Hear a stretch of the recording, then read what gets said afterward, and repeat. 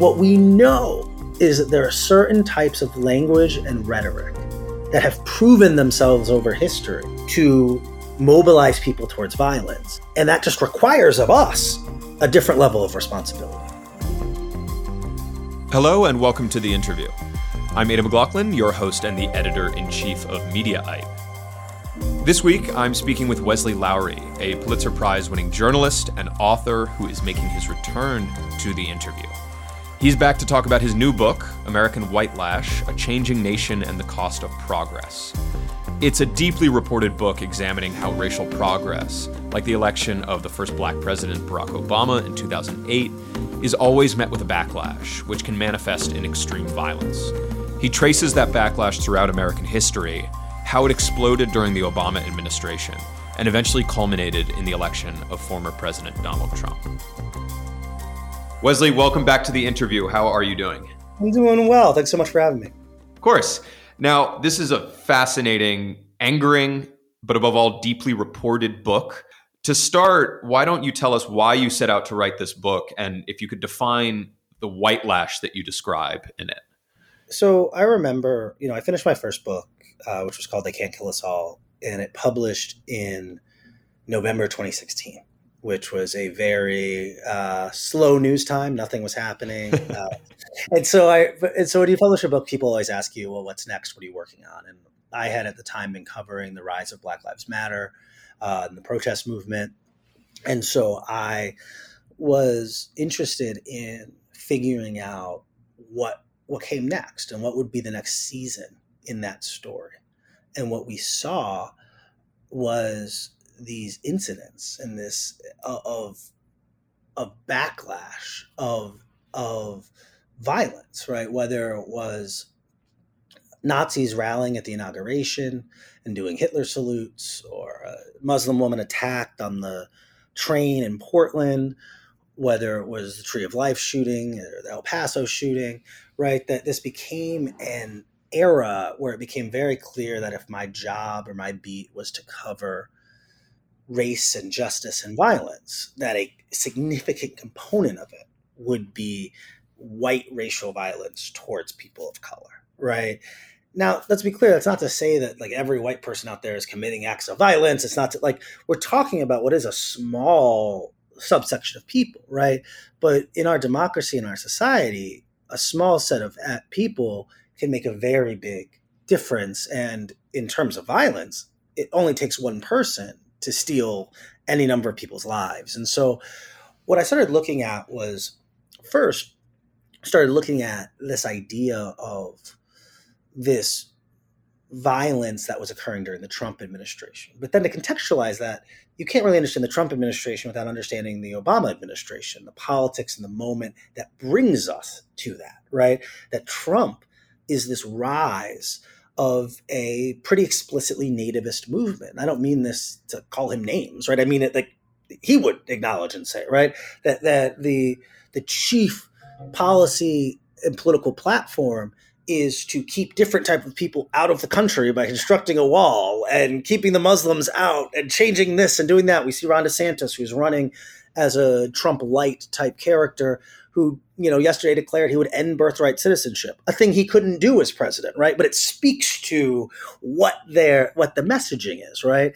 And so as we think about this and as we look at this, I wanted to look at how does the rise of Trump, how do we understand that, and can we understand that better as a response and as a backlash to Barack Obama? And how does that then fit in to American history, where at each juncture where there has been some type of Black advancement, we have seen a violent pushback and backlash. And so that is what I think about when I think about American whitelash, that like if the United States of America was founded as an explicitly white supremacist country, and again, I don't mean that colloquially, I don't mean like affirmative, I'm talking about like this was a country that was founded where white people were human and citizens and other people were not, right?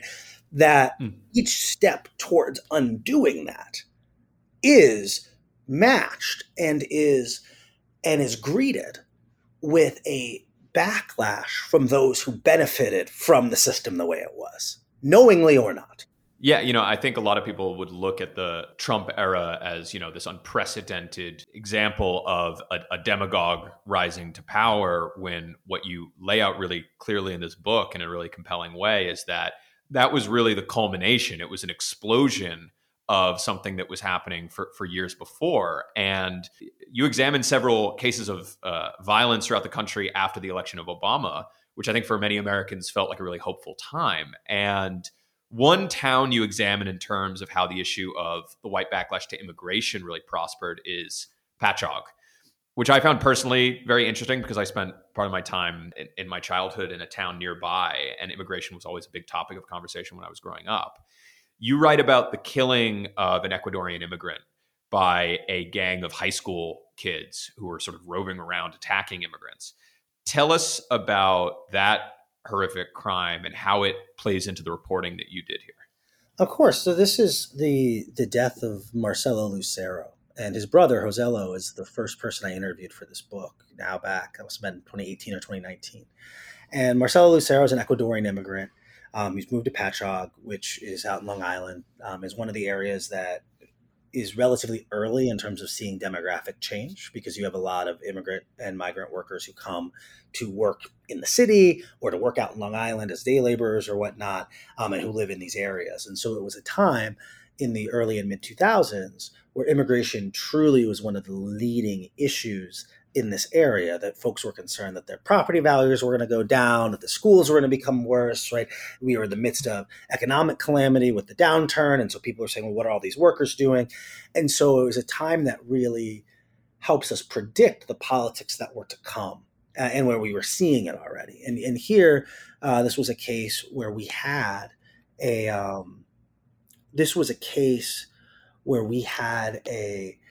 county executive, Steve Levy, who is a very Trumpian figure. This is a Democrat who made immigration his singular issue in a lot of ways. And that the politics in that place became very vitriolic towards immigrants, that if there was a problem, they were the ones who were blamed. And what I think is important for us, right? I think sometimes we get caught in this political conversation of, well, okay, so the politicians are saying X, Y, and Z about immigrants, and now an immigrant's been murdered. And so, but can we draw a direct, like we seek this type of like very legalistic proof, right? That like someone had to be watching Tucker Carlson, turn the show off, and then walk out and like shoot up a synagogue. But what we have to understand is that a lot of this is about environment, right? That when we dehumanize people, right, we create an environment in which those people are no longer seen as people and therefore can be treated however.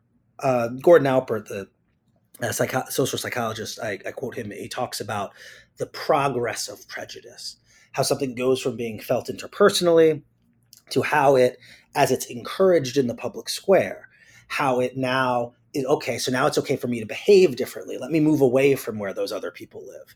Okay, well now let me actively discriminate against them. Okay, well, now let me be violent towards them, right? And he charts how that plays out. And the key role that our public rhetoric and political rhetoric play in those permission structures, right? That prejudice is actually something that's very human and natural in a lot of ways, right? That we like people who kind of look like us or who make us feel good, and like we're skeptical of people who are different, right? We all have that. When we walk down the street, we think, oh, do I think that person's attractive, or do I think that like we have a prejudice, right? That's right. But what we see is that there are several steps a prejudice has to take to the point where we're committing an act of violence. And what happens when, for political purposes, we have politicians, political figures, political parties who are willing to routinely dehumanize people, is that those prejudices, now people are more willing to act on them in these violent ways. And so what we saw in the case of Marcelo Lucero was an Ecuadorian immigrant who was minding his own business, walking down the street one night, and a gang of high schoolers who had been out, quote unquote, beaner hopping that night, beating up Hispanic immigrants because that was a thing they did, because in the society and the world in which they lived, this group of people was so demagogued and so scapegoated that this is something you would do. It was acceptable. And it results in the murder of a man who had done nothing but mind his own business. And I think that's really important, right? look, we can't explain away evil. We can't explain away interpersonal prejudice. But what we can do in our society is we can make sure those of us who are charged with facilitating the public dialogue and the public square, we can make sure that we're not actively pouring gasoline. We're not allowing people to be dehumanized because we know that language can lead to violence. And one of the best pieces of writing that you quote in your book is you speak about a column that was written by Mike Royko, a columnist. He was writing at the time at the Chicago Daily News. And in the wake of the assassination of Martin Luther King, he writes this piece that goes to what you're saying about how, to what extent can we directly connect the rhetoric of, say, demagogues and the millions of people that listen to them to these violent killings. Like, tell us about the argument that he made and why that spoke to you in this book. Well, what he lays out and what he writes about is this idea that we all put the gun in the hand of the assassin, right? That we're all collectively as a society whispering that encouragement in the ear of the person who ultimately commits the act of violence, right? And I think that, and so when we see these acts of violence, how do we think about who has been whispering in their ear? When Robert Bowers walks into the Tree of Life Synagogue in Pittsburgh, guns down innocent people, and does so explicitly, he says, because he's afraid that this synagogue and that Jewish Americans are helping advance a great replacement of the white race by bringing in refugees and immigrants. Well, who has been whispering those ideas in his ear? And it hasn't even been a whisper, right? At the time, we had a Fox News host who openly talked about these ideas all the time. We had a president who was openly talking, it's an invasion, let's follow the caravan, and this and that, right? And so what we know is that we let ourselves off too easy when we say that all that matters is, as long as you don't explicitly call for violence, it's okay. History tells us that if you demonize a group of people, people will be violent towards them and hate them, and their experience will be worse. But as long as you don't actually say go be violent, what are we supposed to do? And it's fair, and it's fair. Like, I think that we have to aspire to be better and greater than that as a country. And if we are going to be a multicultural society, if we are going to be a multiracial democracy, we have to be better than that, right? We have to ensure the freedom of different types of people. And freedom means being able to walk down the street without being killed for who you are. And it's interesting. I mean, that debate is still playing out today, where we have a debate about whether or not, when a Trump supporter sent pipe bombs to CNN's headquarters, or when a bunch of Trump supporters stormed the U.S. Capitol and beat up Capitol Police, like whether or not Trump's rhetoric is to blame for that. And there was all this parsing of his words. You know, he did tell the crowd to be peaceful and all this stuff. And I think I was a little bit heartened to see in that direct aftermath of January 6th, at least, that Republicans were standing up and saying he was directly to blame for this. Like, there's no which way about it. He said that the election was stolen, and people went to the Capitol that day and rioted as a direct result of that. But it's incredible that you're still seeing those debates play out today. Like, what do you make of those debates? Of course. And I think a lot of it is the gamification of our politics. It's that we have a massive set of people, a chattering class, a partisan media ecosystem, partisan political parties, where truth and honesty is not rewarded in our public square and our dialogue. That the job of any number of these people is to interpret today's events in a way that favors their side of a debate. So you have people whose job it is, no matter what the facts are, to explain to you why it is not Donald Trump's fault. Right. Right. And vice versa. Right. But in this case, that's not really the relevant issue. Right. That we've built a society where too often we are unwilling to engage with reality. And because of our concern as members of liberal institutions, and I don't mean that politically, I mean like classically democratically liberal institutions, our concern of wanting to have credibility with the quote other side in a debate, we find ourselves pulling punches and not telling the truth where the truth is very clear. It is extremely clear, and was extremely clear at the time, that Donald Trump was leading a nativist movement. And yet, there was all this rendering of garments and gnashing of teeth about how, no, well, this is really about economics, and we refuse to believe this could be about race, and you people are just saying all the like, well, yeah, actually, yes, and our history shows this, right? That there are clear historical parallels to other moments, and if you start willing to just interrogate this plainly and flatly, it's very obvious what is happening. But so often we're so determined to grade on a curve that we're unwilling to actually, acknowledge what our work shows us the answers are. It's so true, the point you make about the incentives in media today. I remember I had Tucker Carlson on this podcast back in 2020, I think it was. And I asked him how he could support Trump after Trump had pledged to ban all Muslims from the US during the 2016 campaign. And Tucker said, Trump never did such a thing. And it was this sort of like bizarre moment. And it's actually, I've spoken to other media supporters of Trump who have also just completely memory holed Trump pledging to ban all Muslims, which is perhaps the grimmest part of his 2016 campaign. And it's just something that they don't reckon with, because I think it's not something that they could possibly excuse, because obviously banning an entire religion from the United States is a horrific thing to even propose. To ban all Muslims, he campaigned around with the families of people who had been killed by undocumented immigrants and brought them on stage. Yep. Which is literally like Nazi rallies with like, these are the families of the people the Jews have killed, right? Like, right. It's like that explicit level, like an explicit, like racialized, these people are the victims of those people who are storming our borders and taking our country. I mean, it was explicitly nativist and prejudicial, xenophobic.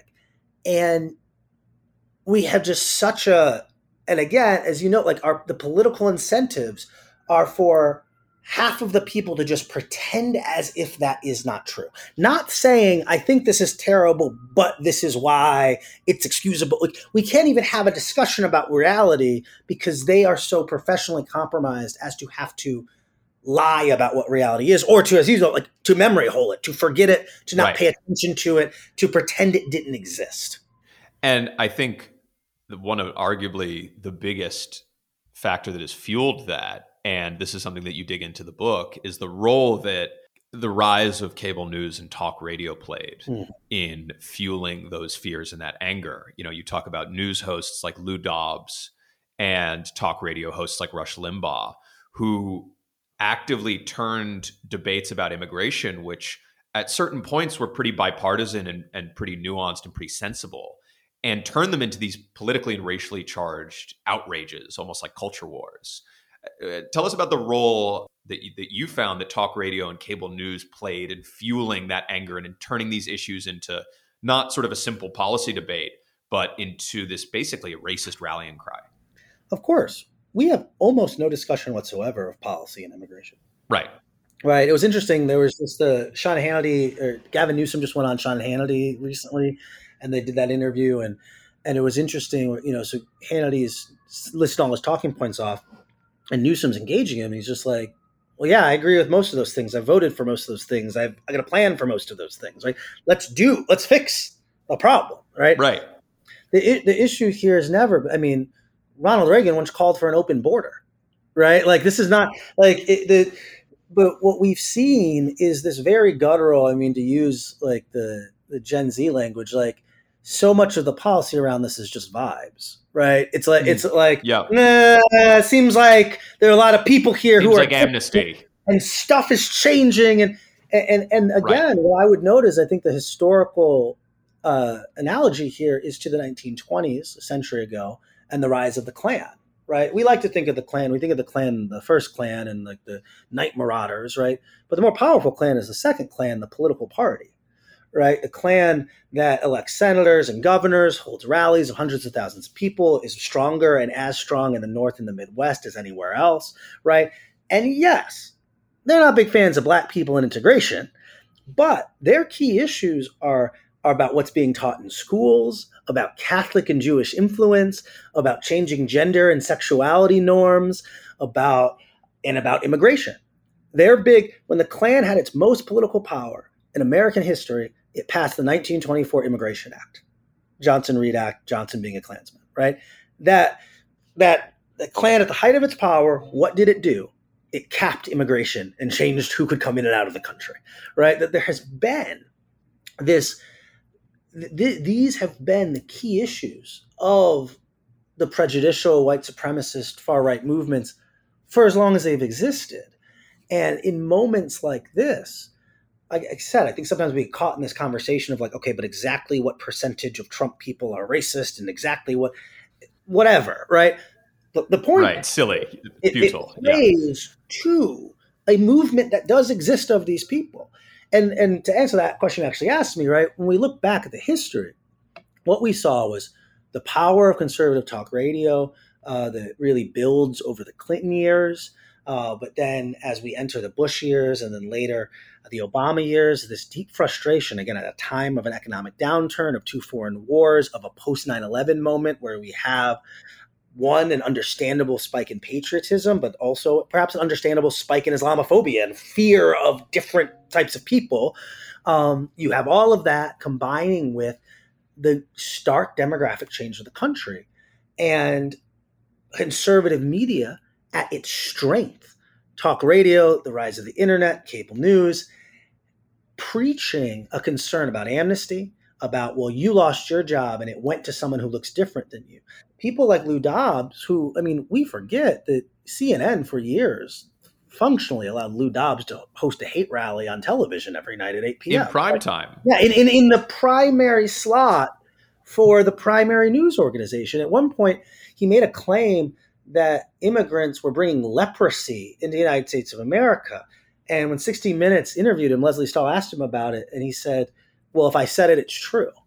Right? This is the guy hosting the CNN primetime show, right? It was completely made up, completely untrue, right? Well, you look at it, these are... A guy who, I should note, 10 years later became too nuts for Fox News. Correct, right?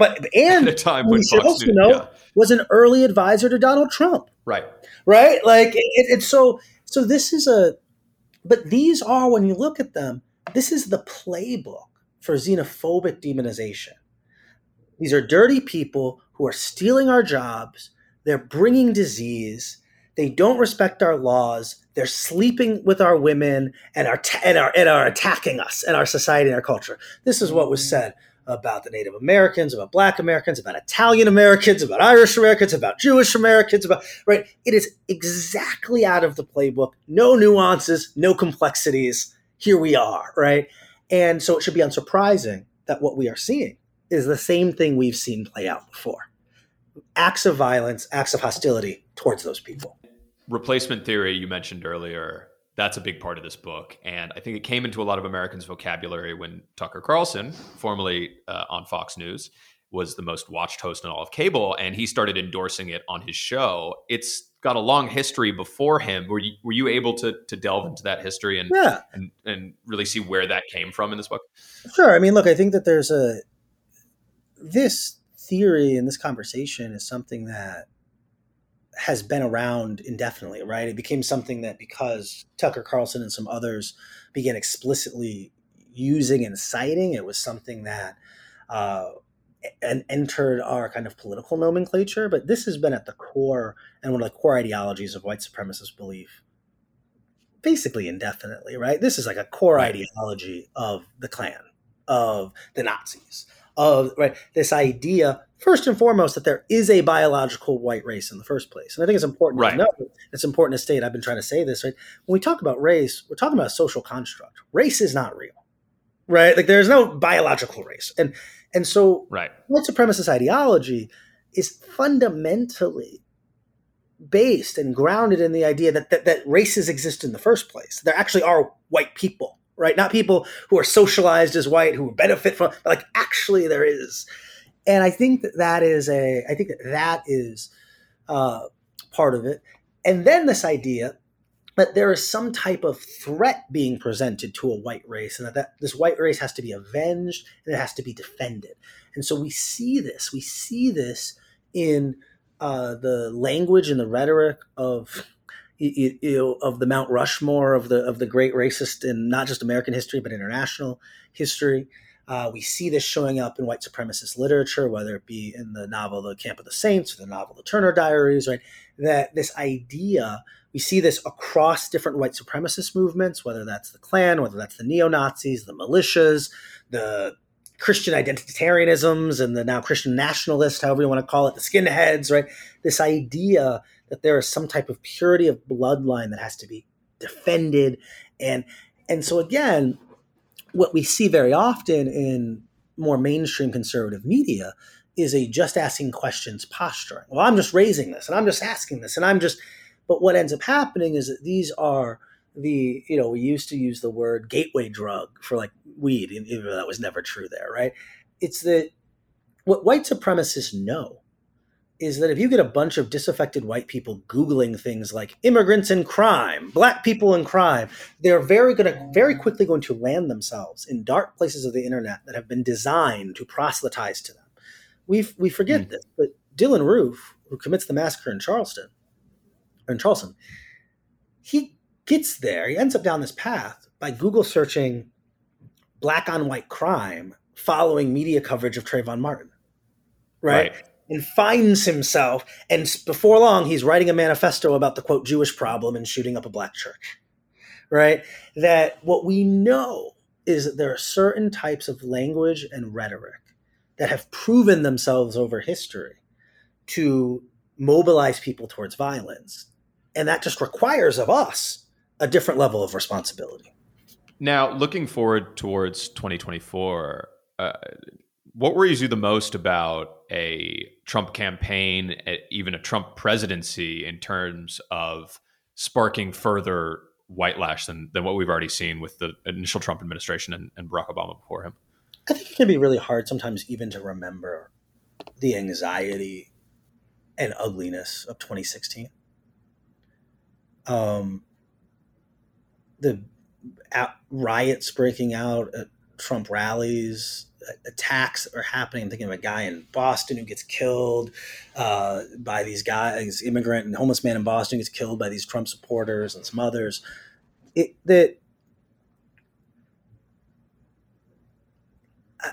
I think that we forget the environment that can be created when omnipresent in our public square is someone who is openly, with no regard for facts or nuance, openly demagoguing and demonizing certain types of people.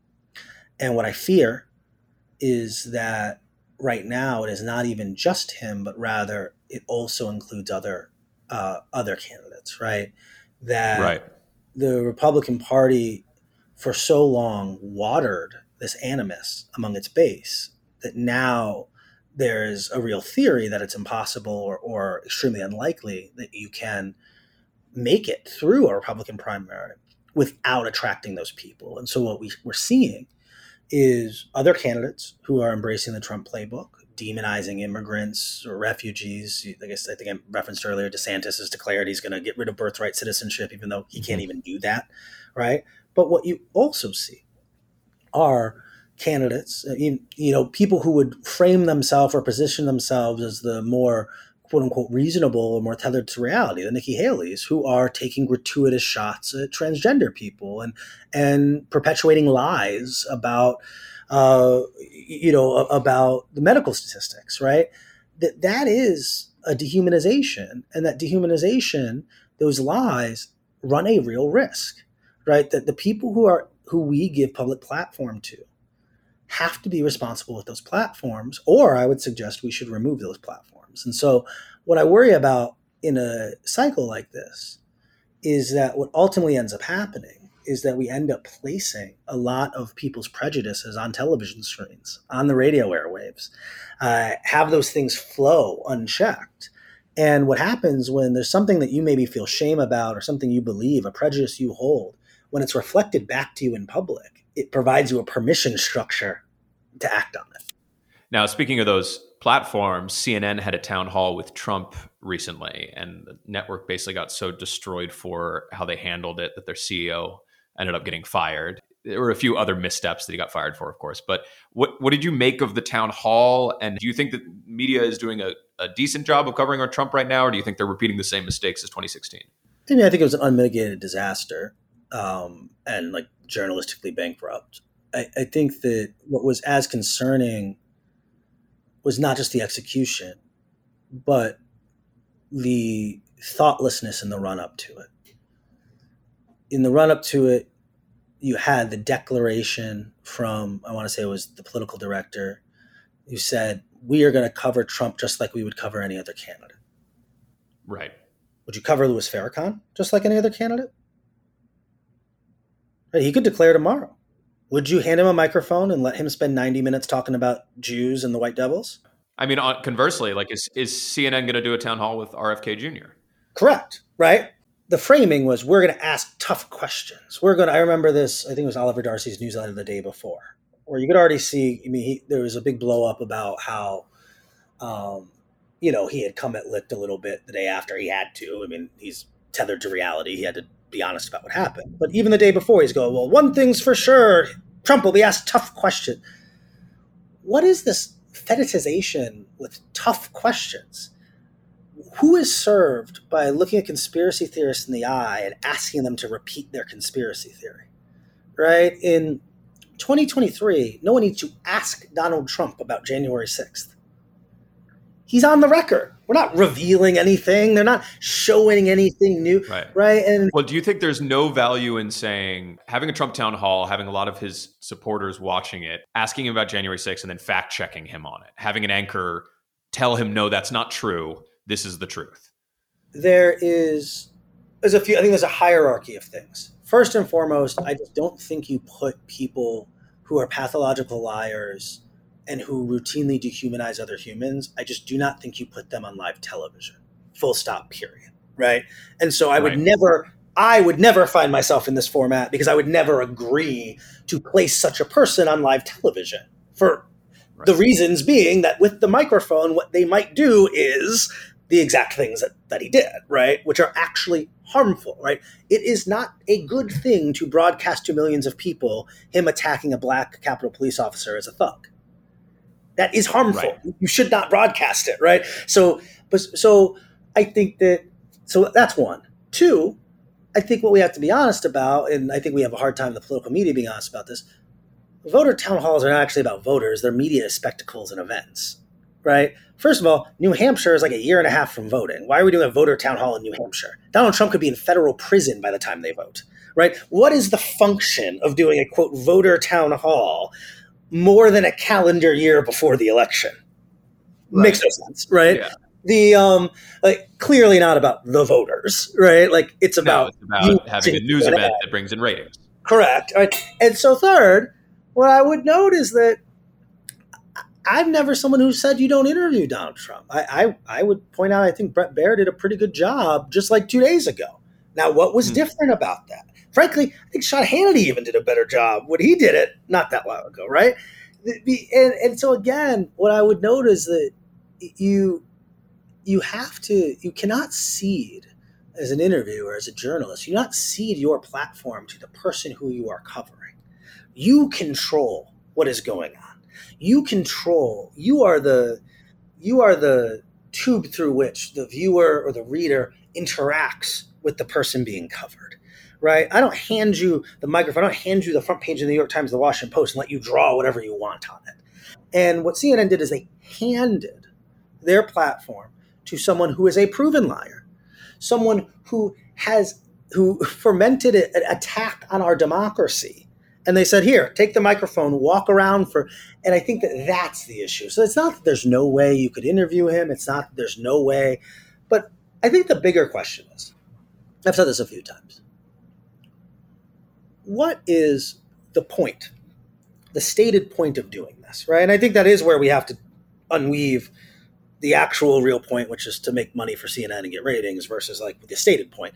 Because if the stated point is we want to inform the voters of the United States of America about the leading candidate for president of the United States, and we have 90 minutes in prime time to do it, Was that the best use of 90 minutes in prime time for CNN if their goal was to inform voters about Donald Trump and his movement? I would suggest it absolutely was not. You could have done anything. You could have brought experts in. You could have made a mini documentary. You could have interviewed all these people around him. You could have brought in historians. You could have, right? What if the goal is to inform? Did this succeed? And I just think objectively, by any measure, it did not. I know nothing about Donald Trump or his movement than I did before watching the town hall. I knew nothing about him as a human, him as a politician, him as a leader. I know nothing about the Republican electorate I didn't know already. I know nothing even about his political stances I didn't know already, which in his case, particularly futile because he's just making stuff up, right? So again, this idea like, oh, well, we pinned him down on Russia. Donald Trump's just making stuff up. His answer will be different tomorrow. There's no value in getting him to riff on the Ukrainian headline of the day today. Like, he's not and so again, I think that we have to take our job to inform and enlighten more seriously. And if an old convention, be it a town hall, be it a live interview, be it, people are going to be mad at me for that, be it a debate, right? If the old convention does not serve the journalistic purpose, then we just shouldn't do it. And the very smart people should figure out a way to serve the journalistic convention. Like, we should do our jobs, you know? The last time you came on this podcast, we spoke at length about the changes happening to newsrooms, in particular, the ways that they were reconsidering, what constitutes opinion and what constitutes news, and also how they covered the issues of race. Do you think that in the last couple of years, we've made progress, at least when you look back at, the Washington Post, where you used to work, the New York Times, there have been a lot of debates internally about this kind of stuff. Do you think we've made progress in the last 2 years? Look, I think that we've seen a lot of reactionary backlash. I think that a lot of the politics of the people who run newsrooms and who own newsrooms have been this sense of that the woke reckoning went too far, right? And now there's this play back to the middle. I think it's a big part of what we saw with CNN. Trump's over now, so now can we play back to like the moderates or the Republican, right? Let's pretend that none of this happened. Let's stop talking about all this race stuff. Let's stop doing all this. And so, no, I don't think we've seen, I don't think we've seen massive shift and massive change. I think there's been some change, and there's been significant change. I think there've been people who have been given jobs and opportunities that they maybe would not have been. I think there have been some newsrooms and some places that have really endeavored to do smart analysis of what's going on within their own workplaces. But I think the reality is there has been just as much backlash within the industry as there's been anything else. We've seen, clearly, we see where the big money is being spent, and we see, again, what CNN has tried to do, which has been to more or less repudiate any suggestion that that their journalists would be free to tell hard truths on the air, and that they were going to pivot and chase Republicans, no matter how untethered to reality those Republicans were. Chris Licht famously said that he would not host people on his air who didn't believe that the rain exists, and then he held a town hall with the leader of the Rain Doesn't Exist party, and then kicked it to a panel discussion where Byron Daniels, an elected member of the Rain Does Not Exist party, lectured CNN journalists about what had happened. Right? We see things like The Messenger, right, that are built on the fiction that like the media has become too woke or too whatever, and they're going to get back to quote unquote unbiased news, which means like right wing, white conservative tabloid sensibility, right? That unbiased news is the news that carries their bias, not. And I think and so I think it's unfortunate, but I think that throughout all of it, I think we've seen important conversations across our industry about who we serve and what our role is in this moment.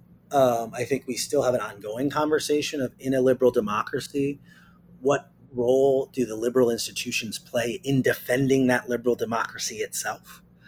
And I think we've also seen a lot of great work done by a lot of great people. And so, I'm like very rarely a good, but what's the hope person? But what I will say is that I think that criticism, and I think that the reason journalism is important, and journalism that's unsparing about telling the truth, is that once we know the truth and once we have the truth, we're able and we're capable of addressing it, right? One of the reasons I think it's important for us to address this cultural whitelash we've seen is so that we can do something about it. And putting our head in the sand and pretending it doesn't exist doesn't actually make it go away. The book is American Whitelash, A Changing Nation and the Cost of Progress. Wes Lowery, thanks so much for coming on the show again. I really appreciate it. Of course, man, anytime.